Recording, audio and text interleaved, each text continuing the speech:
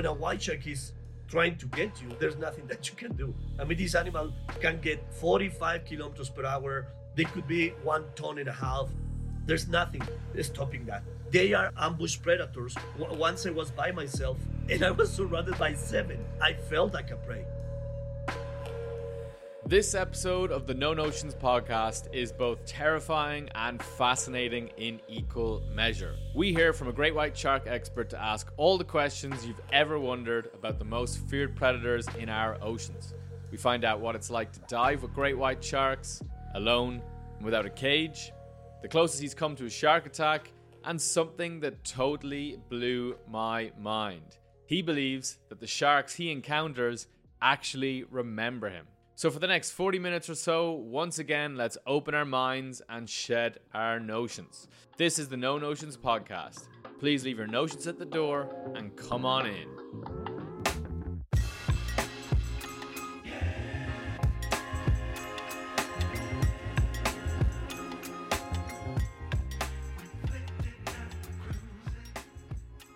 My guest is Dr. Mauricio Hoyos, a great white shark expert who's worked with the likes of Discovery Channel and National Geographic.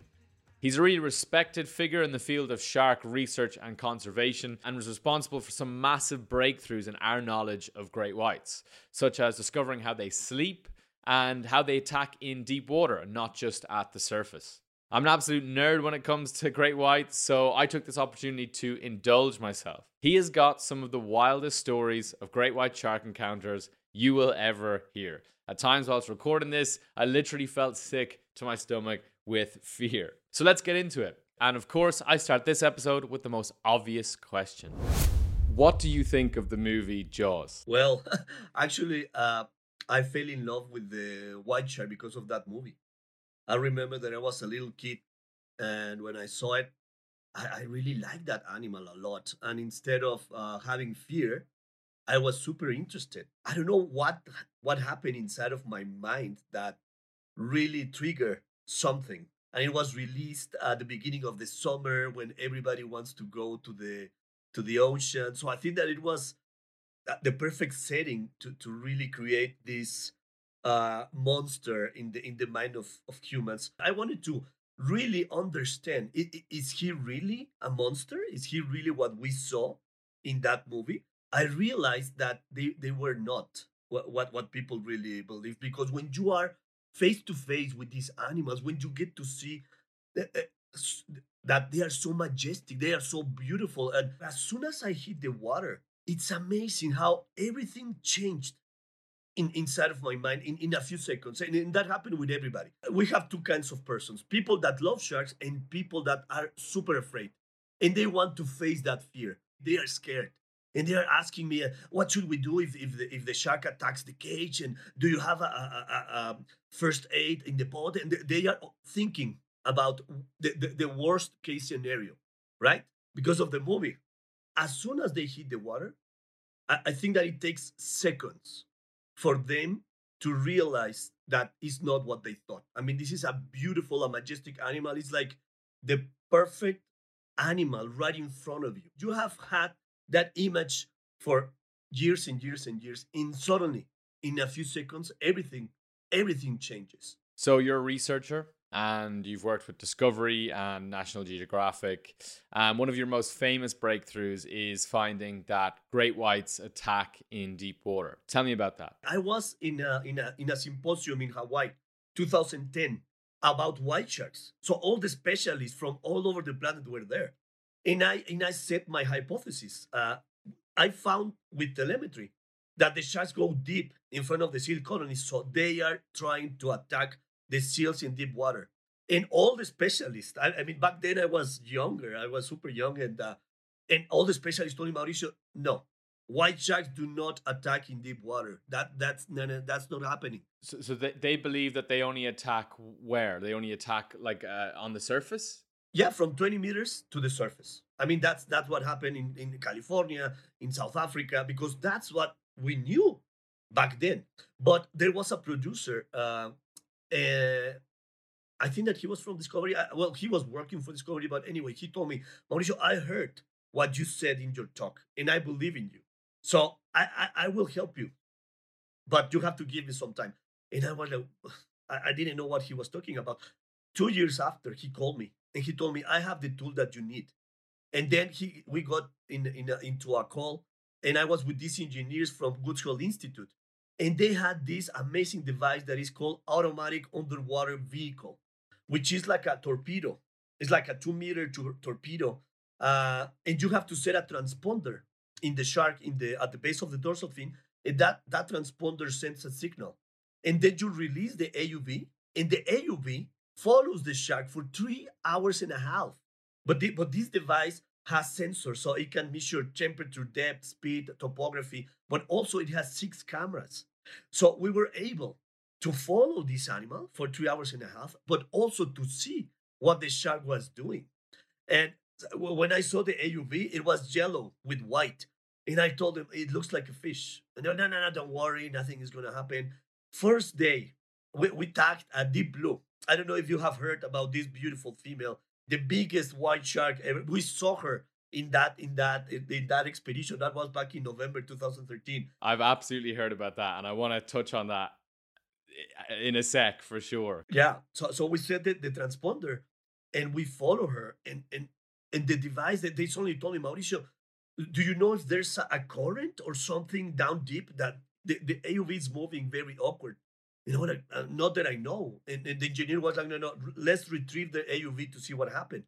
And when we saw the footage, I mean, it was amazing how these white sharks were attacking the AUV, but not deep blue. I mean, the transponder was on deep blue, and the AUV was following deep blue, but the AUV was attacked by other sharks, by other white sharks that thought that it was a fish.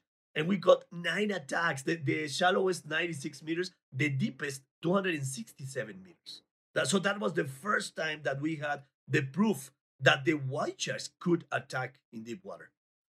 So deep blue is the name of a shark, right? And it's famous because it is the biggest shark ever recorded at 20 feet. And from what I believe, you were the first to find it, right? Or you were the first to film it. Is that correct? Deep Blue became viral. She became. I mean, I had like 20 million views in that video. But when we saw her in 2013, she was huge. I mean, my boat, it's 6.5 meters.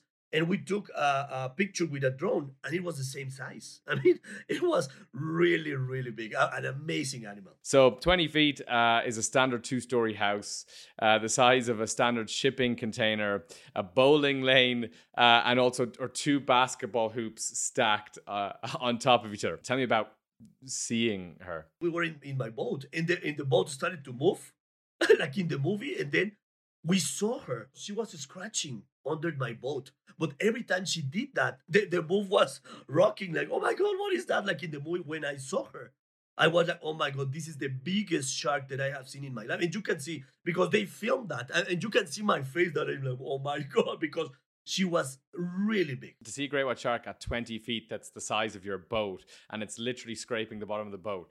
Were you not scared at all? Yes, I mean, to be honest, I mean, I have seen big sharks in Guadalupe, but never as big as that. And it was not just long, but the girth. I mean, it was so huge. We actually we used that phrase from the movie that we need a bigger boat. We're gonna need a bigger boat because we really thought that we needed a bigger boat. So I forgot about that film, about that video. I kept it in my, I don't know, in my computer for a few years. And then I uploaded in 2015. And that's when she became viral. In one instance, a diver actually looks to give the shark a high five. That's what it looks like anyways. Yeah, in that case, it was just Joel. He's the dive master.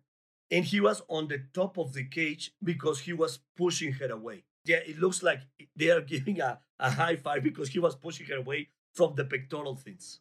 What's the approach to diving with great white sharks without a cage? How do you approach that safely?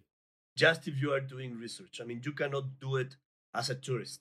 I needed years and years of experience. I mean, this is not for everybody. You have to be very confident. In nature, everything is about the attitude. If you act like a prey, you are a prey.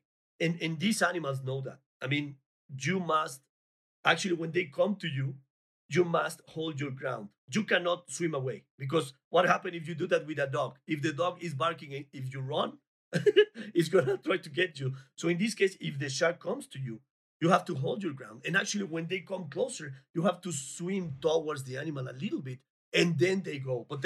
But you must show them that you are another predator. Once I was by myself retrieving an underwater receiver, and I was surrounded by seven. They are ambush predators, so they always try to get you from behind. So, but if you are looking, okay, they know that you are looking, and they do not come that close. Actually, when I'm by myself, I have two masks. I have one here and one here because sometimes you cannot. I mean, when I was with seven, imagine that you have seven animals and you must look at all of them at the same time. It's not easy. If the water is murky, I never do it, never, because the animal knows that you are there. They have all these sensors. They can hear perfectly. They can smell. They have all these amazing set of sensors that they know that you are there and you cannot see them. So that's the key. Visibility must be really good. Why would you be diving on your own with great white sharks? What situation would bring you to that? So I have like 12 underwater receivers all over Guadalupe, and I have to retrieve them every year in order to change the battery, get the information, clean it, and put it back. And that's why I needed to be, because those devices are at 30 meters. I mean, 90 feet. I mean, you cannot use a cage to get there. So I needed to do that. And that's when I started to be outside. I mean, not because I wanted, but because I needed to. Mm. So what do you do in that scenario? So there was one where there was maybe six, seven sharks, and as you said, you don't have eyes in the back of your head, right? So you have to keep looking around. How do you navigate that situation? Actually, at the beginning, when I was by myself, I was using a full mask, and I was in touch with my captain. We had this device that is like a microphone, so you can call. And when I was in that particular situation with the seven animals, I told him, "Go to the shore. I will try to go to the shore as close as possible to the bottom, and I meet you there." So he was following my bubbles from the surface, and I tried to go to the shallowest point because that's the best place to go out. The worst case scenario for you to be is to be in mid water or at the surface, and that's why I told my captain, "Wait there and please release the ladder." So when I was there, he was ready, and I was just for a few seconds chuk, chuk, chuk, claiming the ladder and going up. I don't know how to explain this, but to be honest, I mean, I don't know if you have if this happened to you, but sometimes you can feel that someone is looking at you, and you look, and it's looking at you. I mean, you feel that in that particular scenario, I felt that someone was looking at me, and when I looked, I saw this female, but you can feel that she's interested. I mean, I felt like a prey. My captain was in the boat because I was free diving. And as soon as he saw that female, he put the boat between me and the animal. And I went up. And I asked him what happened. And he told me that shark was going to get you. And I thought the same. But it's because of the position of the animal. I mean, you can see that. I mean, you can tell when an animal is getting ready to get you. Have you seen the cats when they are about to get a fly or something? I mean, you can see that they are getting like the perfect position for the ambush. That happened to me twice, but that's the thing, and that's why I'm telling you that it's very important to know their body language, because as soon as I saw that behavior, I went out. If you cannot read that, that's a problem, because then when a white shark is trying to get you, there's nothing that you can do. I mean, this animal can get 45 kilometers per hour. They could be 1.5 tons. There's nothing stopping that. Has there ever been a time where somebody has got injured, or have you ever witnessed a particularly bad incident or anything like that? Once it happened to me that I was doing a surgery on a Galapagos shark, but we had the shark outside in a platform because I needed to set a transmitter between the pectoral fins. So we had the shark upside down, and two guys were holding the shark because I was doing the surgery. And I told him, "Are you holding the animal properly?" "Yeah, yeah, yeah." But they were not. So suddenly the animal released, and it bit me just with the corner of the mouth in my leg, and I was bleeding really bad. But it was just the corner. I mean, it it was not like a real bite. and the animal was stressed. I mean, it was outside of the water. We were doing a surgery, so I totally understand that she was just trying to survive. But that's the only situation that I have had. So what what would be the most dangerous? Is there a particular time that would be the most dangerous to be in the water or, around great white sharks? Dawn or dusk are the best scenarios. I mean, the predators look for those times of the day because it's, I don't know if you fish, but fishermen, when they go fishing, they go at dawn and dusk because the angle of the light is perfect for the predator because the surface of the water reflects. But if you are a predator from underneath, you can see the silhouette perfectly. But from above, you cannot see anything. So the animals look for those particular times of the day to look for their prey. You've been studying great white sharks for over 20 years. Is there any trends in their behavior that you notice over those twenty years? These animals really are very smart. I mean, in Guadalupe, when the boats arrive, what they do is that they throw a rope with a piece of bait, right, in order to get the attention of the white sharks, and they are in at the stern of the boat, at the starboard and port side, and so they throw the line and they pull that in the direction of the corner of the cage because that's the strongest part of the cage in order to avoid an accident. And the sharks at the beginning they are trying to get the bait from in front, right? But the guy is pulling the bait, so it's very hard for them to get the bait.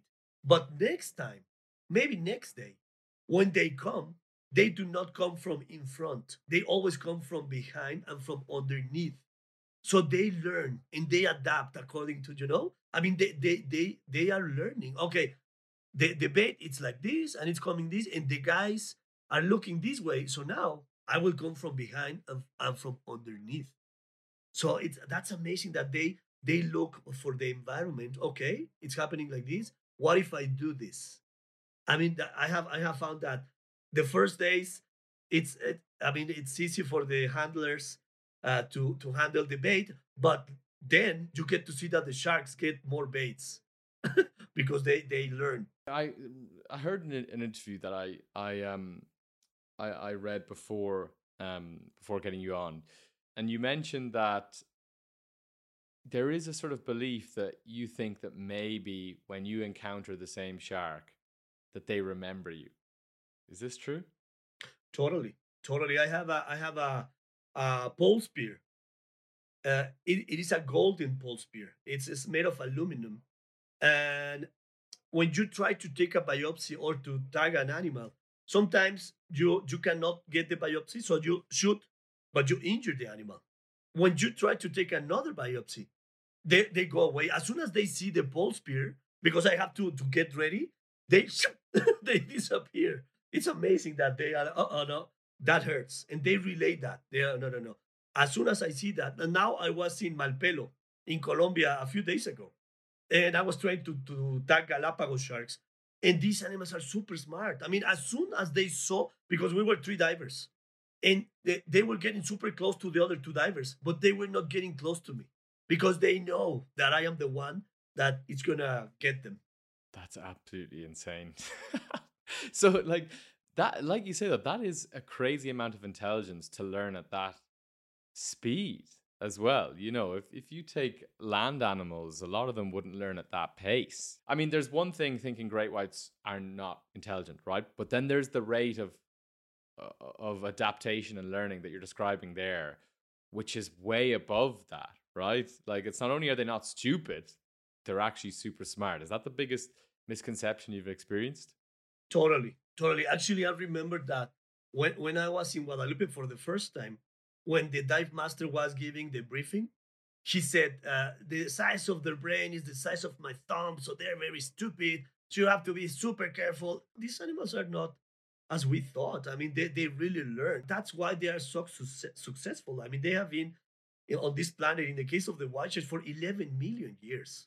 I mean, that is telling you something. Tiger sharks. I think that is French Polynesia, but the albatrosses, when the babies, when the chicks are trying fly, I mean, when they are learning how to fly, a lot of them end in the surface of the water, and the tiger sharks know that, and they go year after year at the same time of the year because they know that they will have a free meal because the baby albatrosses are learning how to fly and they will be at the surface. So they remember that. I mean, it's okay. It's happening in this season.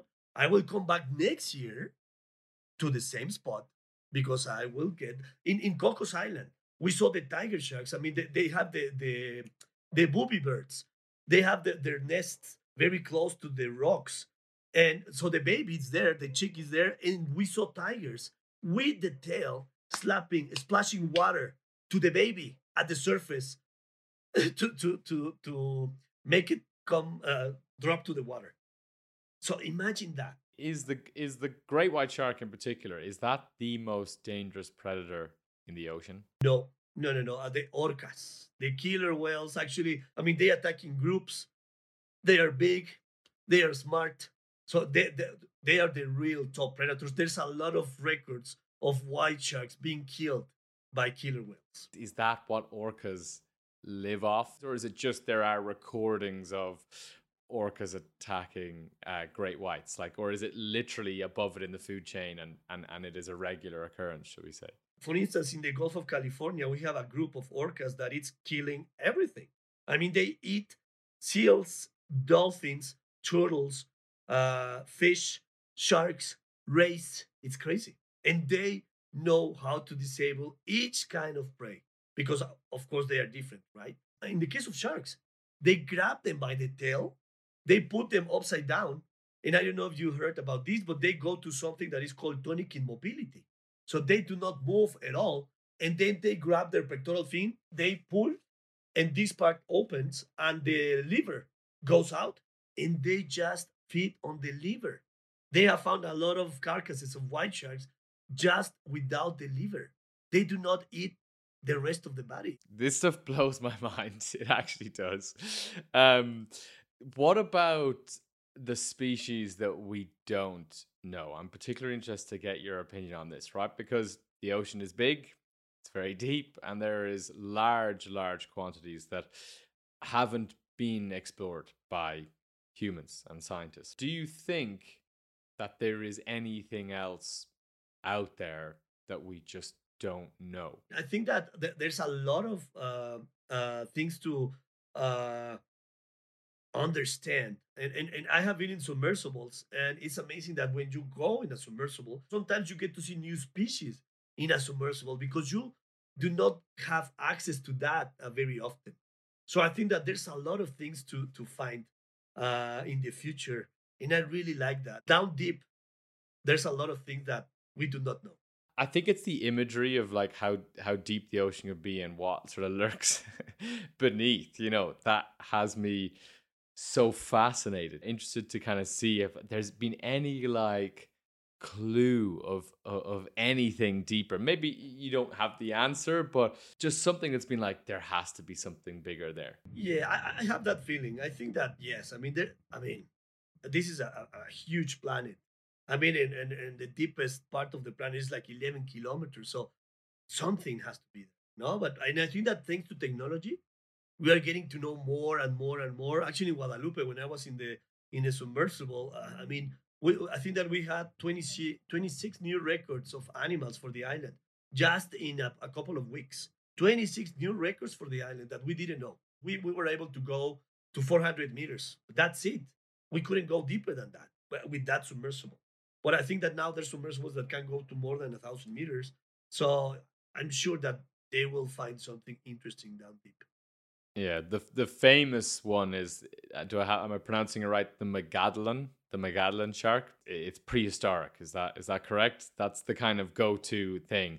What do you think about that? Do you think it's possible they're still in existence? If you find a recent tooth, that would be something. But most of the teeth are fossilized, I mean, but if you find one that is recent, oh my God, that would be like, okay, now we're talking. Maybe there's something down deep. But yeah, I think that it's very hard that they are still alive. I would love to, but I think that, I mean, all these animals appear and disappear according to different things. And what happened to them was really, really, really bad. It's like something similar to what happened with dinosaurs with the meteorite, right?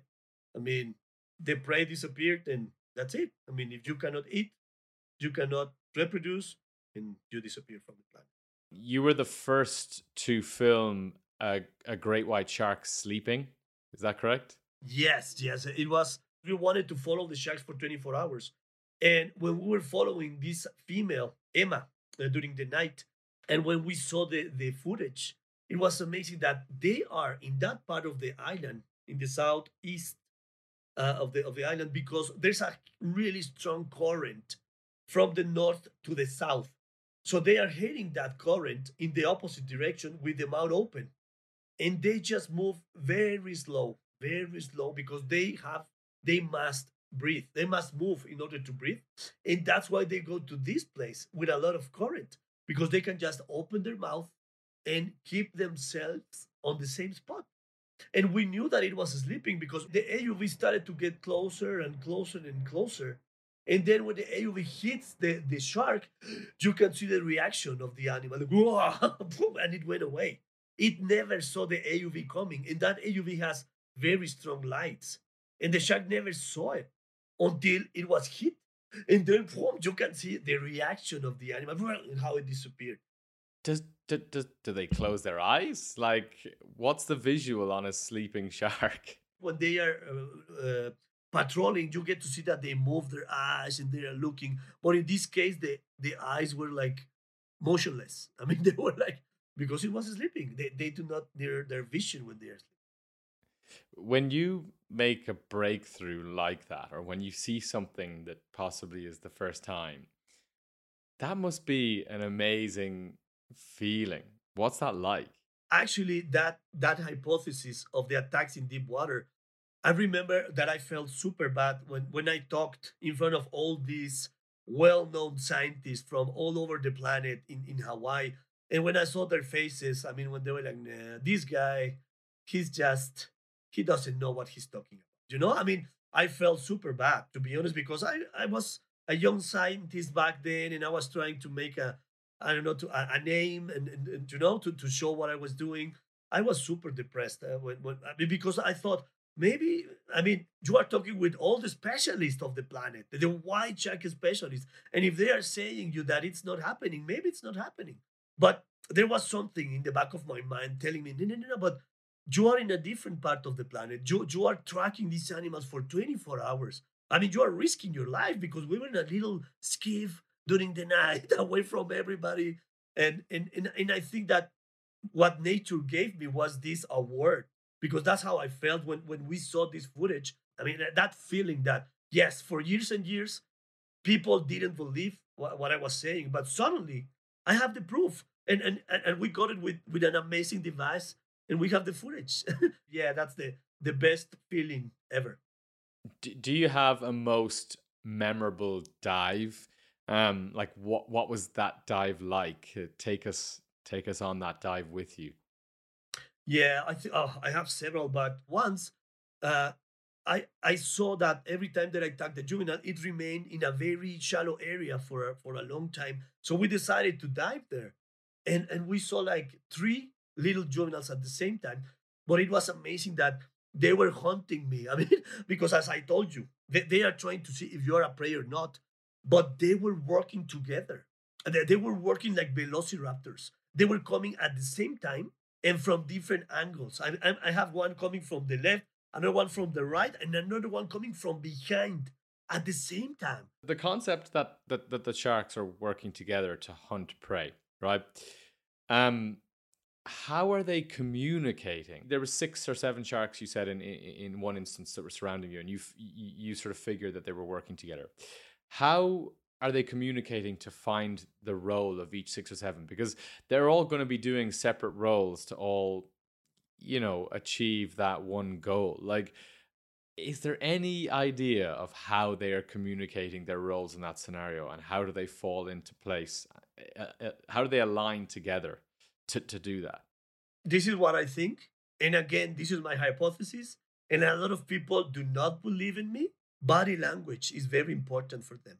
Actually, they do something that is called a display. In the case of the white sharks, what they do, the ones that I have seen, is that they open their mouth and they keep it open. We call it gaping. They keep it open and they show all their teeth. So the other ones are like, oh, no, no, no, no. Okay, okay. Okay, that's it. The size is very important. We have something that is called the parallel swimming. We have seen this behavior, and you get to see two sharks that get super close to each other, snout with snout, and they measure each other in order to know who's bigger. And the one that is bigger is the one that stays close to the bait. When they are similar in size, that's when you get to see most of the displays. They hunch their backs and they move very awkward.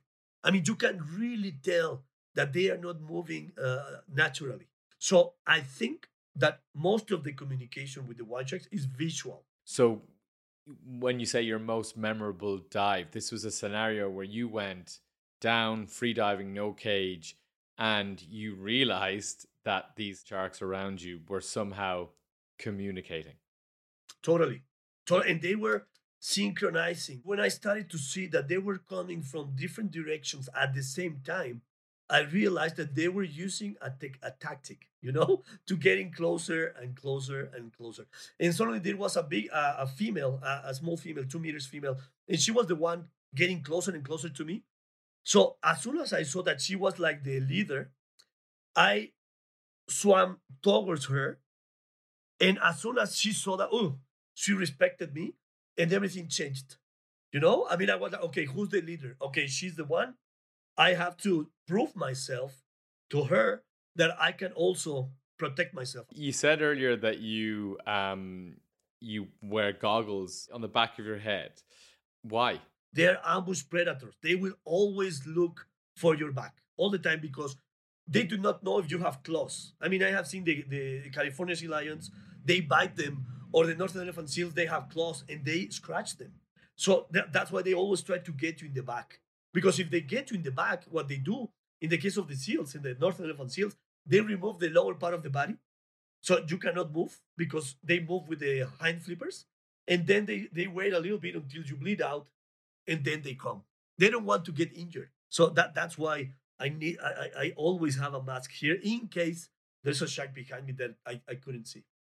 So what you're saying there is that you believe that the goggles you're wearing, the shark is registering that that is your front, that that is your face. And by putting goggles on the back of your head, the shark may also register the goggles as your face. You really think that the shark is noticing our face? I got this idea from India. I saw this documentary of these tigers, and the tigers were killing people in India. And these guys started to use like a band-aid or something in the back of their head with two eyes, and then the attacks of tigers decreased because also tigers are ambush predators. I mean, land tigers, and that's what I thought. Oh, what if I use a mask? And I did. And to be honest, I never got a shark approaching to me when I was using that. How are they realizing an animal that's not from the sea has a front and a back, and like how do you think, like how do they understand that? I think that when they see that you are looking at them, of course your body moves accordingly to your vision, right? I mean, if you have a shark that is in front of you, I mean, you position yourself in order to be ready in case something happens. So they realize that, oh, okay, so it's looking. So maybe these are the eyes because they know that we all have eyes. In the case of the white sharks, they are super visual, and I have seen that plenty of time. They have big eyes. They have a special muscles in those eyes that actually keep them warmer than the rest of the body. They have the same radio of rods and cones that we have as humans. So they are highly visual. And so they know that our eyes are very important. It's amazing. In a weird way, it does make sense because, like, all animals, in a way, have a front and back, bar maybe some sort of weird jellyfish style animals, but the majority of them have eyes somewhere and have a front. And the fact that possibly wearing goggles on the back of your head may deter them is is amazing. It's amazing to think about. It actually blows my mind. The importance of sharks in our ecosystem, right? They're needed to control the food chain. What would happen if they started to die out or whatever? What's the trickle down effect on the food chain? Yeah, for me, sharks are like the immune system of the oceans. I mean, they keep in check the population of their prey. They feed on the ill organisms, the old organisms, the dead organisms. So they keep everything in control. They keep the marine ecosystem in check. There's some examples when the sharks disappeared from certain places. There's a bay in the U.S. And it was really good for fishing for seashells for humans. But they also at the same time depleted all the sharks. And when the sharks were gone, the rays came to that area and they were feeding on all the sea clams. So that local community was destroyed because of that. I mean, the sharks were not keeping in control the rays. When the sharks were gone, the population of the rays increased and they depleted all the seashells from that area. So that's a really good example of what happened if you do not have the top predators controlling the population of the prey. Hmm. It's interesting because it's something you never think about because you look at a predator, you don't necessarily look at them as a victim often. But then when you look at it, everything has its place in society. There is a knock-on effect of that. So it's fascinating. It's fascinating to hear. The top line with sharks is fear, right? And people don't get in this in the ocean, and that's where we started this podcast, right? Was about Jaws and the fear it instilled in people. What do you say to people who don't want to swim in the ocean because of sharks? Unfortunately, it's getting very difficult to see sharks, and this is happening all over the planet. I mean, when they tell me what should I do if I see a shark, I will be like, enjoy it. That's what I say because it's very hard for us. I mean, you have to go away. For me, I am working in islands because close to the shore, it's hard to see them, and that's because of us. That's because of humans. Because we do not think that they are important, and they are super important because that's going to affect us. I mean, because we think that now if they disappear, that's not going to get us, of course, because there's going to be a problem with the balance in the ecosystem, and that's going to affect fisheries and that's going to affect humans. But people never relate that. According to a lot of scientists, we have less than 50 years to make everything different. I mean, we have to change a lot of things. If we don't do that, there is no way back. So we must realize that we are just about on time to make a change, and we can make this change with little things. From your house, you can make a big change. If you save water, if you save energy, if you do not use plastic. I mean, there's huge changes that you can make. You wouldn't think that it's big, but if we all do these things, it helps. Even if you live in a city away from the ocean. Thank you so much for your time. And thanks so much for indulging my interest in great white sharks. It's been absolutely fascinating. And at times it's blown my mind, some of the things you've spoken about. Thank you so much. And please spread the word. Sharks are not bad.